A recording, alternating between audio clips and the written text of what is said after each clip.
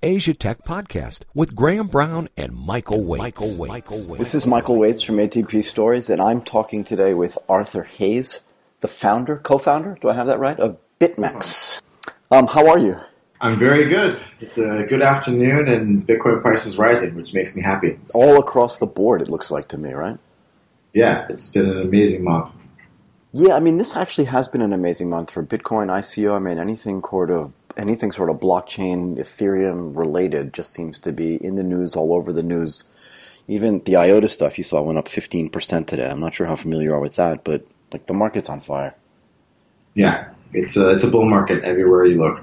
Yeah, and what does that mean? I mean, I look at what's going on BitMex, right? What did you say a couple of days ago? You had a record day. You did $400 million of turnover. It's got to be higher today, no? Yeah, so we did our best ever. I think was slightly over $500 million US traded in a 24-hour period, and that was a few days ago.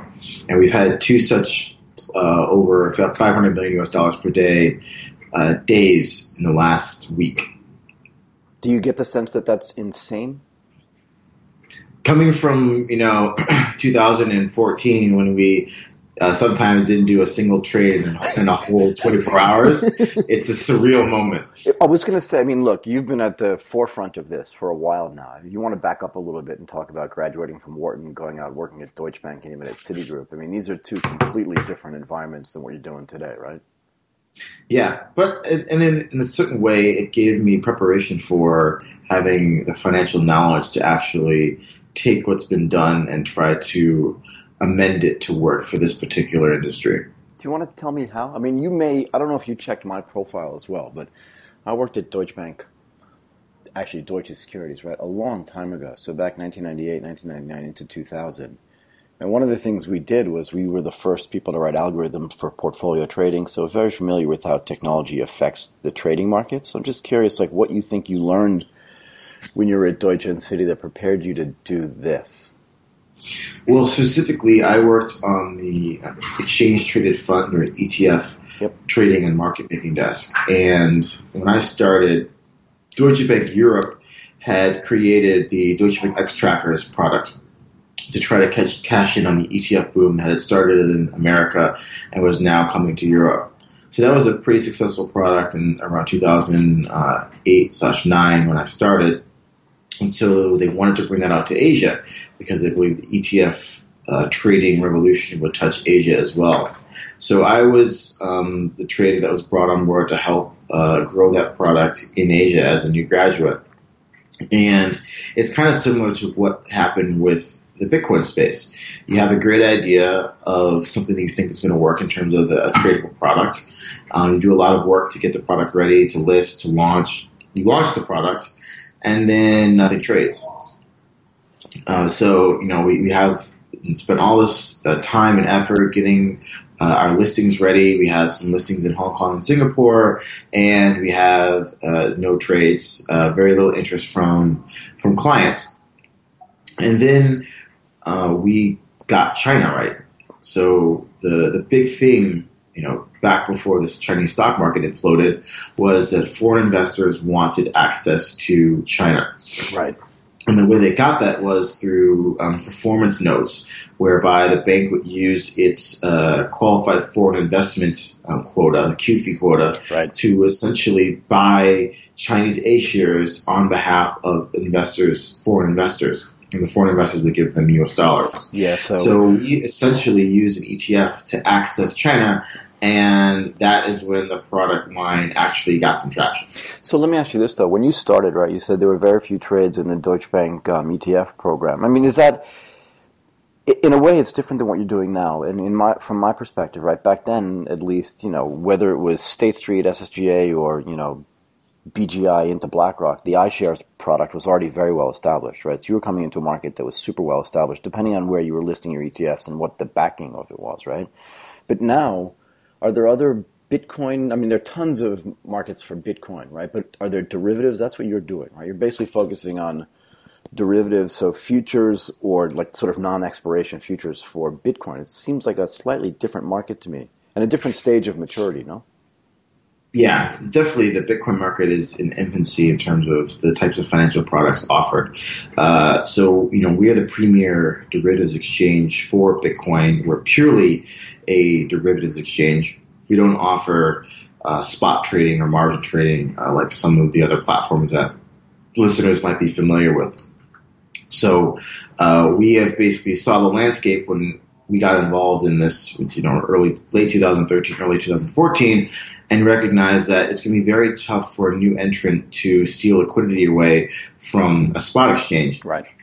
And it's very difficult to keep a bank account as a Bitcoin spot exchange. The banks do not want high transaction volume businesses, whether they be Bitcoin or something else. Money services businesses are not welcome clients for banks, and they will cut off your account at a moment's notice. And we've seen that happen to some of the premier Bitcoin spot trading exchanges. Why is that? So we wanted to be because of regulation, compliance, KYC, AML, the amount of issues that a high transaction account can cause for a bank. To the managers of a bank, it's just not worth the hassle, even if the account is very profitable and pays lots of fees. So is the main thing the KYC stuff? I noticed that to sign up to be able to trade on BitMex, you really only need a valid email address. And that means that all the trading is anonymous. Is that right? Yes, but we don't do exchange. So the reason why we only allow we let email and just Bitcoin is we don't let people exchange value and purely derivatives, and that's sort of a decision we made, and we think it's been a very wise decision because we don't get involved in a lot of the issues that a lot of our spot exchange brethren have to deal with. So tell me exactly, like from founding to today, how things are different from no trades a day to $500 million in a day of trading, and like what the most popular products are per se. So initially when we started, we thought that Bitcoin was going to be adopted by legacy financial institutions in late 2013, early 2014. So we looked around and we saw that the leverage trading product options available were not like what a JP Morgan or Goldman Sachs or Deutsche Bank would be familiar with. So we wanted to create a Wall Street type futures contract. So it was lower leverage. We said that we would guarantee the settlement of all trades, and we launched this product, and it was not received well by the market because the market never matured to these large financial institutions trading Bitcoin. Right. What happened was that there was lots of retail traders who wanted extremely high leverage and ability to speculate on Bitcoin and other digital currencies. So we pivoted to focus on retail investors in third quarter of 2015, and that's when we took our leverage from 3 times to 100 times in about a month. And that's what really kicked off the success of BitMex. Fast forward to today, our most popular product is a 100 times leveraged perpetual swap contract. Essentially, a lot of our clients, they just want high leverage and get exposure to Bitcoin. Right. They don't understand why a futures contract expires, why the futures contract trades at a different price than the underlying spot price.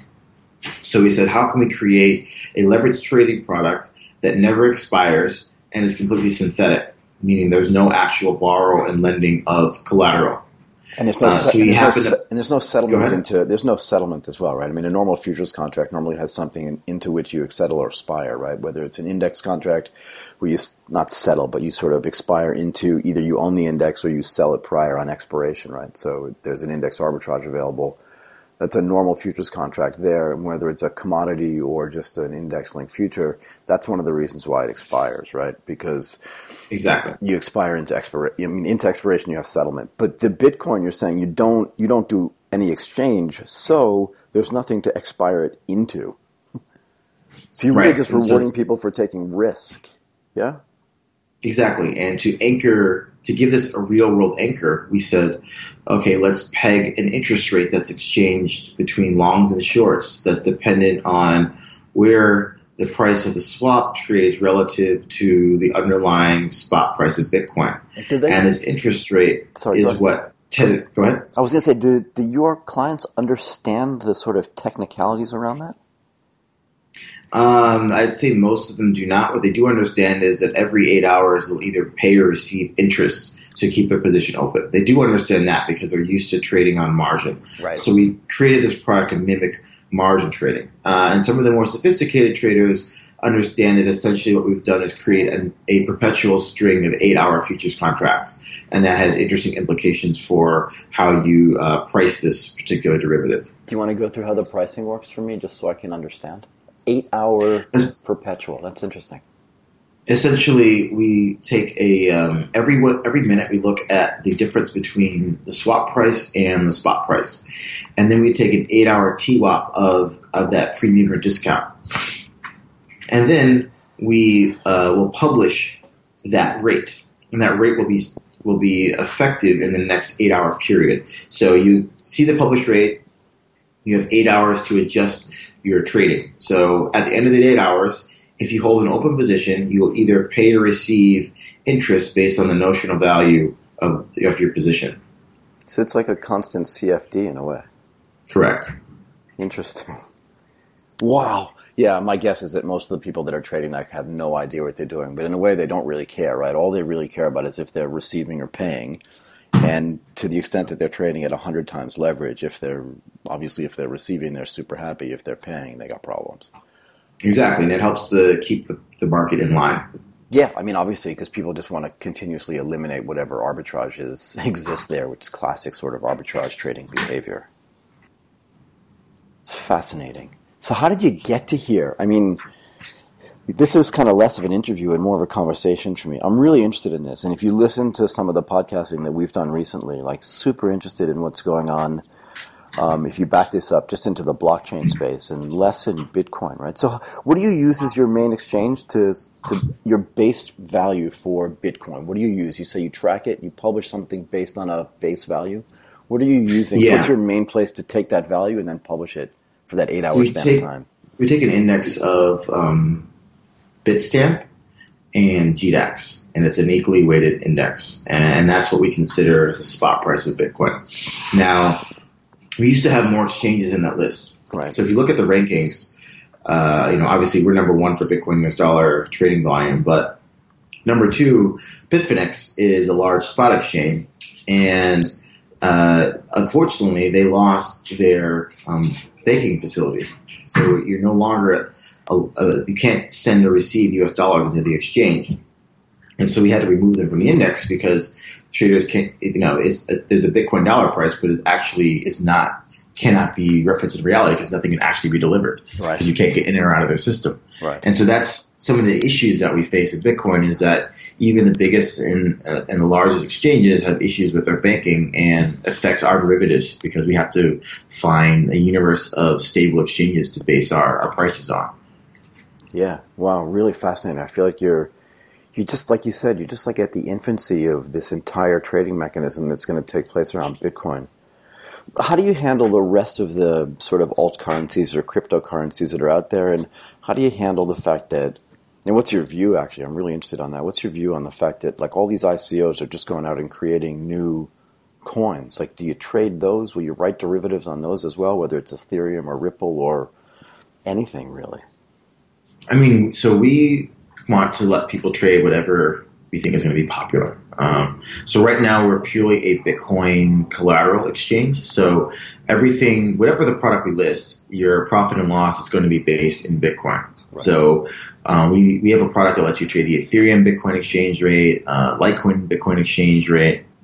Some of the ICOs, we like to list futures contracts on an ICO before secondary market trading begins. So we have a futures contract on a large ICO called Tezos. Yep, Tezos.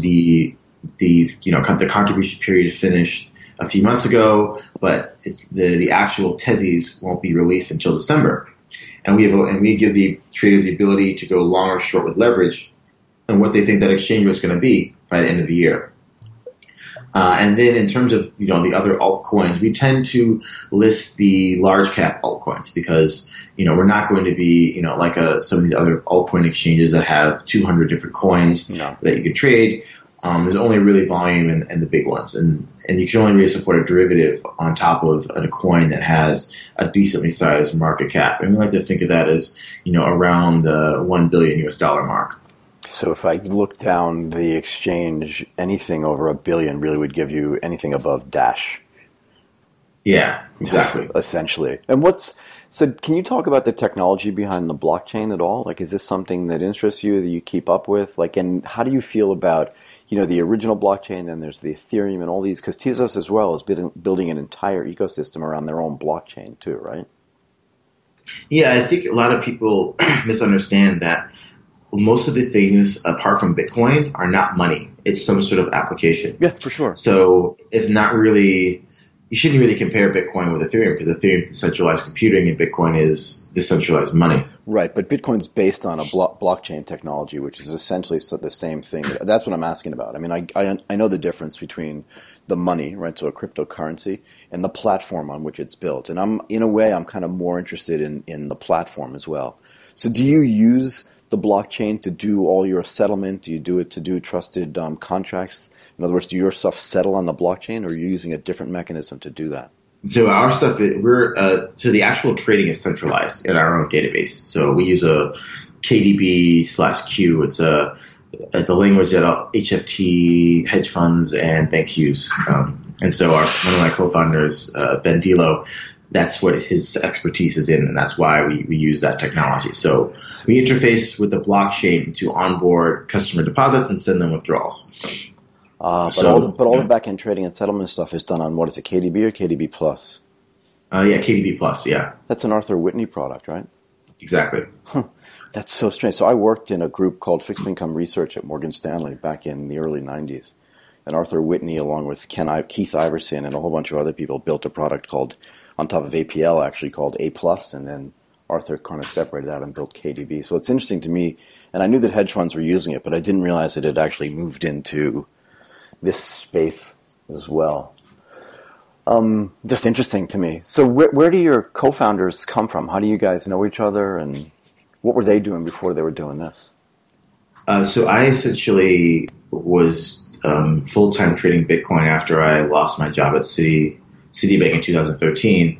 And then I was trading on a derivatives exchange at the time called ICBit. Yep. And I was dissatisfied with the progress they were making on improving their exchange. So I said, why can't I do it myself? And I don't really know anything about technology. So I started reaching out to people in my network saying, hey, I want to do this Bitcoin derivatives thing.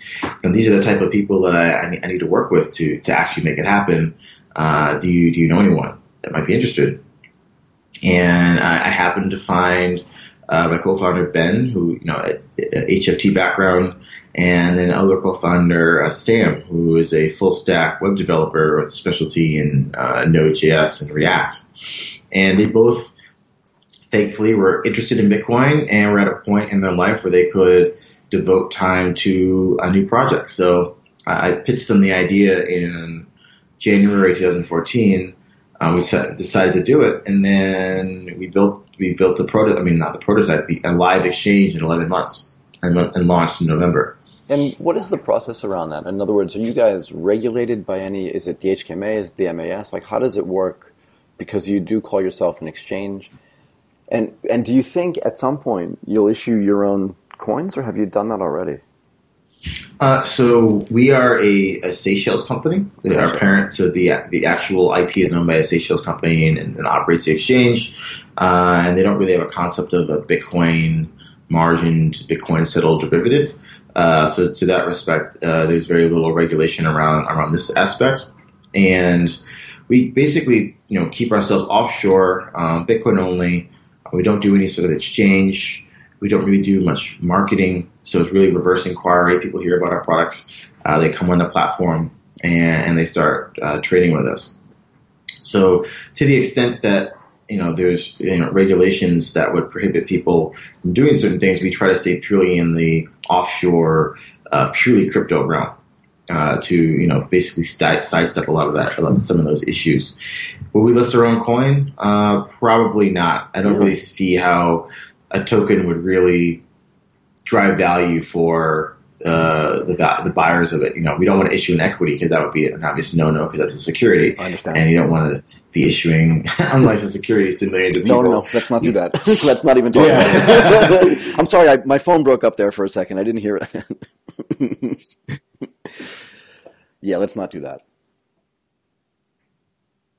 Oops. Yeah, that's our thinking on that. But I mean, it's the ICO market is so interesting and cool to see the different types of projects and how much money they're raising with, sometimes next to nothing. Yeah, I mean, one of the reasons why I asked, right, is because I work in the startup realm, right? So I help a lot of companies raise money. I also mentor startups in Southeast Asia. I've been doing this for a while, and a lot of these startup companies are seeing what's going on. You look at Tezos raised just $200 million, so they're issuing their own coins. And even if you look at a company that's, it's a Singapore company, but it's essentially based in Bangkok, and it's called Omise. So they provide a Stripe competitor product. You saw that they issued, $20 to $25 million of Omise Go coins a few months ago.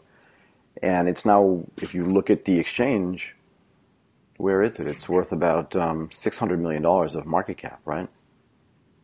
And it's one of the top listed. If you look at it, it's number 11 on this list, so it's now almost $900 million. It's up 11%, 10.5% today. So I just wonder, what the future of this is going to be. In other words, I have my own view about what's going to happen to all these currencies. I think the same thing that happens to sort of fiat currencies, to the extent that, you have to have a use for them, so they're going to consolidate over time into maybe 5 or 6 or maybe 10 big currencies that kind of trade and then intertrade with each other, maybe all based on Bitcoin or some Ether coin.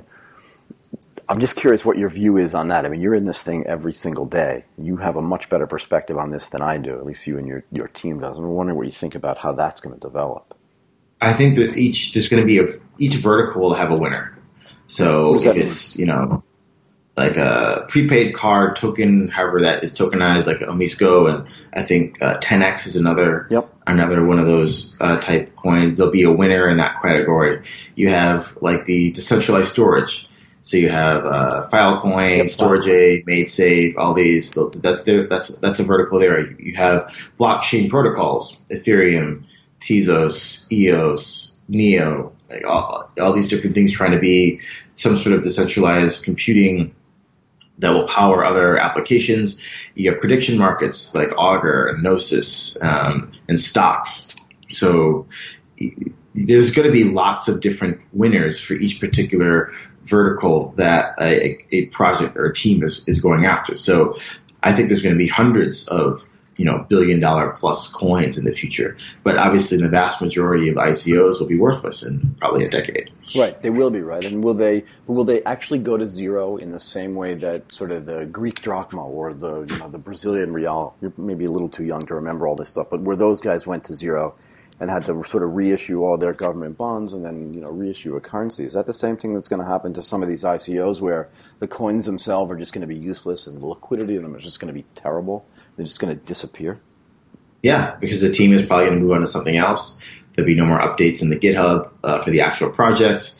And then, there'll be no more market. So the exchanges will delist it because there's no interest in trading it. And so, it'll be forgotten. Yeah, I just think it's really interesting. Anyway, so what do you think the future is for you guys? I mean, so you're trading, how many products now do you have that you're trading? Probably, I think, about 15 different products we have on the exchange right now. Okay, and I know that there was an announcement yesterday, right? So UBS comes in and says they're going to start allowing their customers to trade Bitcoin and Bitcoin-style products, right? What's your view on they did? Yeah, they did. UBS said that? Yeah. Okay. I think it was either yesterday or the day before. I can't remember, which was one of the reasons why I really wanted to talk to you, right? Because if you're literally the largest derivatives exchange for Bitcoin, I mean, obviously UBS, Goldman Sachs, all these companies have gigantic, and Citigroup as well, and Deutsche too, all have gigantic derivatives businesses and derivative books, right? I just wonder, do those guys come in and do this, or they really just don't have the ability to come in and disintermediate what you're doing, or do they just go out and buy your business? Like, what do you think? And how long do you expect to be in this and running this, and how many more products and all that other stuff? What's the future for you? So I think that there's going to be a bifurcation of the market between regulated players or, a large financial institution, legacy exchanges who will cater to, institutions that can only trade with institutions, right? So a Bridgewater cannot trade with BitMex. I don't care if I had, XYZ CFTC regulation. Right. Bridgewater will never trade with a startup. They'll trade with Goldman Sachs, JP Morgan, a large prime broker, right. the CME. So I think it's futile for a startup to try to get all these licenses and convince an organization like a Bridgewater or a Templeton or a CalPERS to trade Bitcoin with them, because they're never going to do it. So when UBS and all these different banks are going to announce that they're going to service Bitcoin, they're going to allow their clients to buy Bitcoin. They are not going to allow the person in Indonesia to purchase Bitcoin, because that's not their client base. Right. So we see ourselves as competing with the 80% or 90% of the world that is not serviced by a large financial institution. Those are the people that we want to be our client, because those people have a small amount of money and we can onboard them essentially for free, because all it is it's Bitcoin, and that's all done automated fashion. There's no human interaction for sending Bitcoin across the network. So once we can onboard a customer with a low amount of assets essentially for free, we can start offering them the same product that an investment bank offers a Fidelity, but we can offer it to XYZ person in Jakarta, in Mumbai, and other places, and so become a bank for the unbanked, really, and financial inclusion. There's the speculative side of the stuff that we have right now, the 100x leverage products, but we want to move into more traditional savings and investments products. So one thing we're launching later this year is the ability for select people to give us Bitcoin, and we'll essentially sell you a total return swap on a blue chip equity listed in the United States. So how does how does that work structurally? Because I've got 1,000 questions around that too, and I think I know the way this is going to develop, but I want your opinion. But how does that work? So I have a Bitcoin, and you're gonna create a product that's going to let me trade essentially a blue chip stock without me buying it. Yeah. Correct. So essentially you want to buy one share of Alibaba. Alibaba is, say, worth $100. You give us $100 of Bitcoin. We then can buy that stock for you on a principal basis, and we will move that exposure to you via a total return swap, where you will receive all the dividends, all the corporate actions. You hopefully will make money on your trade. When you're ready to leave, you'll take your US dollar profit, FX that into Bitcoin, and we send that Bitcoin amount back to you. So in no time do you touch stock, and no time do you touch any fiat currency. It's Bitcoin in, Bitcoin out. But essentially, you have now transformed your Bitcoin into a synthetic holding of a stock. Okay, so I think I've now stumbled upon the future of trading houses. So here's what I think, and tell me what you think just historically. In the old days, right, let's just use the United States as a proxy for the financial world, although it's the same thing in Europe, right, whether it's in Germany or in London and potentially in Switzerland as well. But you essentially had 4 or 5 large firms, right, that were running trading houses. And to be fair, those trading houses were second citizens to the investment banks, right? The investment banks were, and I put this in deep quotes, right? Where but you have to understand like where I'm coming from. I'm saying the words, but I want people to understand it's in deep quotes, right? So the investment banks, the people that are doing M&A, were these sort of genteel, smart guys, and it was mostly guys at the time. We know it's much better now, although not as good as it should be. And other firms found market gaps, and those gaps were then closed by Lehman Brothers and Goldman Sachs and Salomon Brothers, and they came in and they got much more aggressive with the creation of new and sort of derivative products. You can go all the way into the 70s and 80s and say, when Solly got into the mortgage market, it kind of confused the rest of the sort of blue blood investment bankers because they didn't understand that derivative side of the market. They were more interested in, you buy a share of IBM, you put it in an account, and you kind of hold it forever. But it sounds to me like, and remember, the people that traded those were the sons and daughters of the people that were originally trading the stocks. So now you're a generation or two past that. And those people, those wealthy people, and even the people without wealth, right, because you mentioned the unbanked too, are now the majority of people in the world that are looking for ways to invest and earn return. Right? Because that's what you're doing. You're just giving people a way to earn return, and you're giving them a way to do it in a way that's frictionless. At least that's what it seems like to me.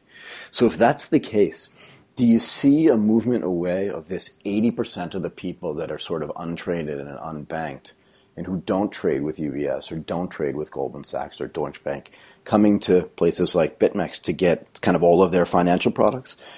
And do you see? But don't you think so? And don't you see? Because when I was doing this research, I thought, KYC, right? Sarbanes-Oxley, all this stuff that kind of came in and took out the ability for what people call investment banks, but are really large trading houses, to run, risk books as well, right? It makes it just makes it a lot harder for them to give total returns to people. Harder, but not impossible. But now you found a way to do that. And you've really found a way to disintermediate that entire system, right? By writing these sort of 8-hour continuously non-expiring futures contracts that allow you to write total return swaps against almost anything. Is that fair? Yeah, I mean, we think Bitcoin is a form of global collateral that allows us to, touch everyone if they want to be touched. If they want to invest, they want to save, we have a way to get them that product and to interface with the traditional stocks, bonds, commodities, and give that same ability to invest and save to someone, who has $100 in savings, rather than only people who have $1 million in savings. Right, and I mean, that was really the genesis of the online brokers too, whether you go to TD Waterhouse or Charles Schwab or even E-Trade. Their idea was, let's democratize the ability to trade stocks, and essentially what you're saying is, we're going to democratize it even more. I mean, I think if you look forward or even look backward into the development of the blockchain and hence into Bitcoin and the rest of these distributed ledger products, which is what they really are. It's really the democratization of almost everything, right? Contracts, money, and everything that's associated with any type of transaction. And I don't necessarily mean something you pay for, but just things that get transacted, right? Yeah, exactly. So how big do you think your team gets? Not number of people, but just in the business, right? So if you give people a way to deposit Bitcoin with you, and then you can use those to write total return swap, is there any kind of financial product that you won't be able to do? I mean, we're not going to be able to do spot trading.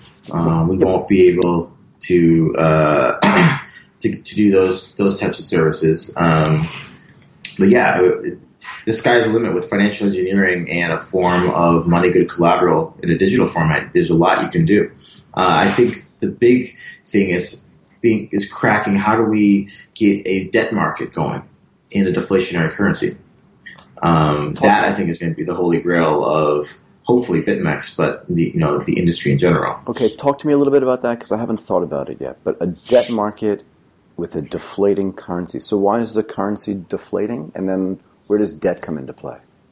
So let's say that I'm a business and I want to borrow some money, and I am going to invest in something and hopefully earn a return to pay back my loan. Right. Now, in a inflationary fiat currency, I'm not worried that, let's say I make my money in dollars. So I'm a business and I borrowed some Bitcoin. And I took that Bitcoin and I had to turn it into dollars to invest in my property, plant, and equipment to grow my business. Sure. And now because people ascribe a scarcity value to Bitcoin because there's a fixed amount of supply, right, the price of Bitcoin has doubled by the time I need to go pay back my loan. Now the person that lent me that Bitcoin wants one Bitcoin back, right, regardless of what the US dollar price of that one Bitcoin is. Correct. But I'm making US dollars. Right. So my loan, the nominal amount of my loan, that has gone up double versus, the fiat currency that I actually earn.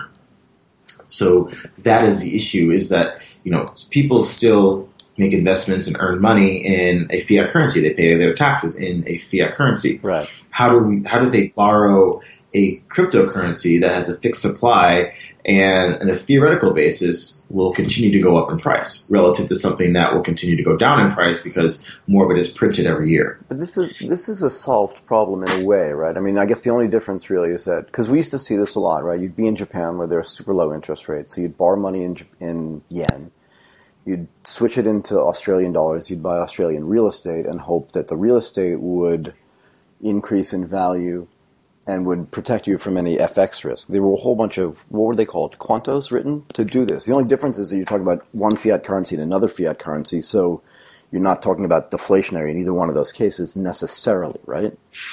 Yeah, exactly. And it's not as volatile as Bitcoin or some of the other digital currencies. So there's added impact there. So it's an issue of, how do you create this market? And then how do you get a worthy set of borrowers? Because a lot of the time there is no legal, if I don't pay you back a Bitcoin, do I really owe you any money? Right. If it's not considered a currency or a property or a commodity in a particular legal jurisdiction. And if we're in a purely digital world and it's a digital entity borrowing from another digital entity, then how do you, in a real world, collect your debts? So can't you use, and I'm asking, right? I'm not telling, I'm just asking because I find it fascinating, but can't you use the blockchain itself or Ethereum, these back-end services, to write a contract that automatically executes based on KPIs where you have dollars deposited in an account and Bitcoin deposited in an account, and the contract automatically executes based on some KPI, and it just automatically executes on the chain. So the chain executes the contract for you regardless of the law. Do you know what I mean? So you're already getting into a position now where some of these blockchain smart contracts execute automatically. And sure, they're going Bitcoin to Bitcoin maybe, or Bitcoin to Ether, but couldn't you write one of those contracts where it's Bitcoin to dollars or Bitcoin to Aussie or whatever? Sure, but at some point you're investing in something, so there's risk that whatever you're buying doesn't, pan out and you can't pay back that loan. So, what is the redress? How does the legal system going to treat that? A smart contract is a smart contract, but, there's a reason why governments have guns, because they force you to pay things that you would otherwise pay. So without violence, how do you, ensure people are going to pay out? I don't know. I mean, how do you do that today? I don't even want to talk about governments and guns today, actually. I see enough of it on the news every day. I'm not sure I like any of it. But, I don't know. So how do you address that? In other words, you said it was the Holy Grail, so are you working towards that? It's something I'm thinking about. I'm always thinking about how do you get a real debt market going? Because once you have a debt market for crypto, businesses and borrowing in Bitcoin to invest in services, then you have a real economy around this. Now, this would all be solved if I, as a laborer, only wanted to get paid in Bitcoin, and I went to the store and paid in Bitcoin. Now, obviously, say maybe 200 years in the price volatility of Bitcoin is, pretty much nothing, then yes, the whole economy can, run on Bitcoin. But if the value of Bitcoin fluctuates too much versus real goods like food, your shelter, energy, then it's very tough for people to purely trade their services and time for Bitcoin. So you think it's just too early? Yeah, I think it's just too early. I think it's one of those things that, people will come up with innovative ways. Maybe it's a smart contract. Maybe it's the way that a particular derivative is structured, or there's a particular set of companies that are considered like, AAA in the digital currency space that can borrow. And this, we have an emergence of a real natural economy that's purely focused in digital currencies. Yeah, I mean, I can't stop thinking about this. Again, if you go back and listen to some of the podcasts that we've done, just Graham and I talking to each other, we just keep going back and forth on what the implications of the chain is going to be, right? And then also what the cryptocurrency impact is going to be. And frankly, I don't think anybody really knows yet. We have a bunch of ideas, but it does sound to me like you guys are at the forefront of this. The whole idea of ATP stories is really to find out about the people that are doing these things, and I feel like I've given you a little bit of short shrift. Where are you from, anyway? So I'm from Buffalo, New York, which is a small town near Toronto, across the border.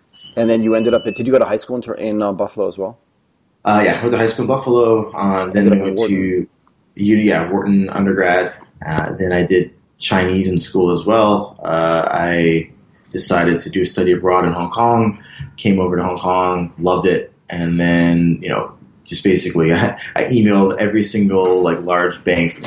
I got one interview at Deutsche Bank, and then came over that summer, and then got a job, and then now I'm here. Do you think you ever leave Asia? You're never going to go back and live in Buffalo, I presume. No. Yeah, I mean, my parents live in Philadelphia. I'm never going back to live in Philadelphia. Not going to happen. Why? And it's funny for me. I always ask people this. I know this is way off piste, right? But you're from Buffalo, so it's when I was a kid, right? Buffalo was always the place where like the local news station would kind of drive up there when it was snowing. Yeah, it would be like 18 feet of snow, and that was always from Buffalo. Like it wasn't from any other town. It wasn't from Schenectady or anything else up. It was just always Buffalo. I know Buffalo's closer to the border of Canada, but like, how do you go from there? Like, were you super happy in college not having to deal with like 8 feet of snow and shoveling the drive like for mom and dad, or? Yeah, I mean, I guess I've just always wanted to like leave and go to a bigger place. So I never had any illusions that I wanted to stay in Buffalo. And whether that was I ended up in New York or LA or Miami or somewhere like that, I always knew that I wanted to go to a big city. And so luckily, I made a decision. What book did I read? It's called Ugly Americans. It's about. I know the guys actually in that book. So yeah, I know. I mean, I'm friends with some of the guys who work for the guy who's in that book, and I was like, oh, this sounds awesome. I think Asia's the place to go to make real money. And then I did some thinking. Okay, well, Japan, that may have been the trade in 1985, right. But in 2004, 2005, it's China. Yeah. So the interesting thing is, you're a Mandarin speaker, yeah. Very badly these days. Because obviously you're in Cantonese land, so it's hard to speak Mandarin there. But I mean, and because you and I are like different generations, I'm a Japanese speaker for exactly the reasons that you just said. Right. So yeah. I find that really interesting. And so that's how I ended up here. And I like Asia. It's great. Even if you get bored, you can leave and go somewhere else. And there's lots of Bitcoiners who they're digital nomads, but they pretty much hang out in Thailand. Because fast internet, cheap food, good weather, nice water sports, and and they like the lifestyle. Yeah, and again, you may or may not know this, right? But the startup ecosystem here is actually pretty vibrant, right? So when people talk about Bangkok, and I won't go into this a lot, but when people talk about Bangkok, they talk about things that are anathema to me, right? For me, it's the business environment here, the fact that everything is green fields. And, I hate the cold. So, I'd never go live in Buffalo. I shoveled enough snow in Connecticut for the rest of my life. So I never want to do that again. But here, like I said, I deal with digital nomads all the time. And I think that the next progression of great startup companies is definitely going to be in Southeast Asia. China is doing things that are amazing, but the proximity of the 630 million people in Southeast Asia to China is just, you can't be exaggerated how important that is. And Bangkok, whether you're in Bangkok or you're in Hong Kong, right? So you're completely connected to China, but being in Bangkok is the central of Southeast Asia. So for me, it's the right place to be. Look, let's do this. I have had an amazing time talking to you, and I know for sure. So I want you to be back on again. As a matter of fact, what we're trying to do is get a stable of people that come on every 6 weeks or so to talk about their industry. What you're doing is, and you know this better than I do, right? But what you're doing from an exchange perspective, and also on the Bitcoin, in the derivative space, like very few other people are doing, and if they are, they're not doing it well. But stuff changes really fast. Yeah. We could have a completely different discussion in 2 months than we're having today, because you could have new products, new customers. The whole world could be different. So hopefully you'll agree to come back on. Absolutely. Yeah, this was really good for me. Hopefully it's interesting for you as well. Anyway, I just wanted to say thank you. I want to thank Arthur Hayes for coming on. BitMex sounds like it's a great business and really just in the infancy with the rest of the industry that it's in. And I look forward to talking to you more, man. Thank you. Thanks for having me. Thank you. You've been listening to Asia Tech Podcast. Find out more at www.asiatechpodcast.com.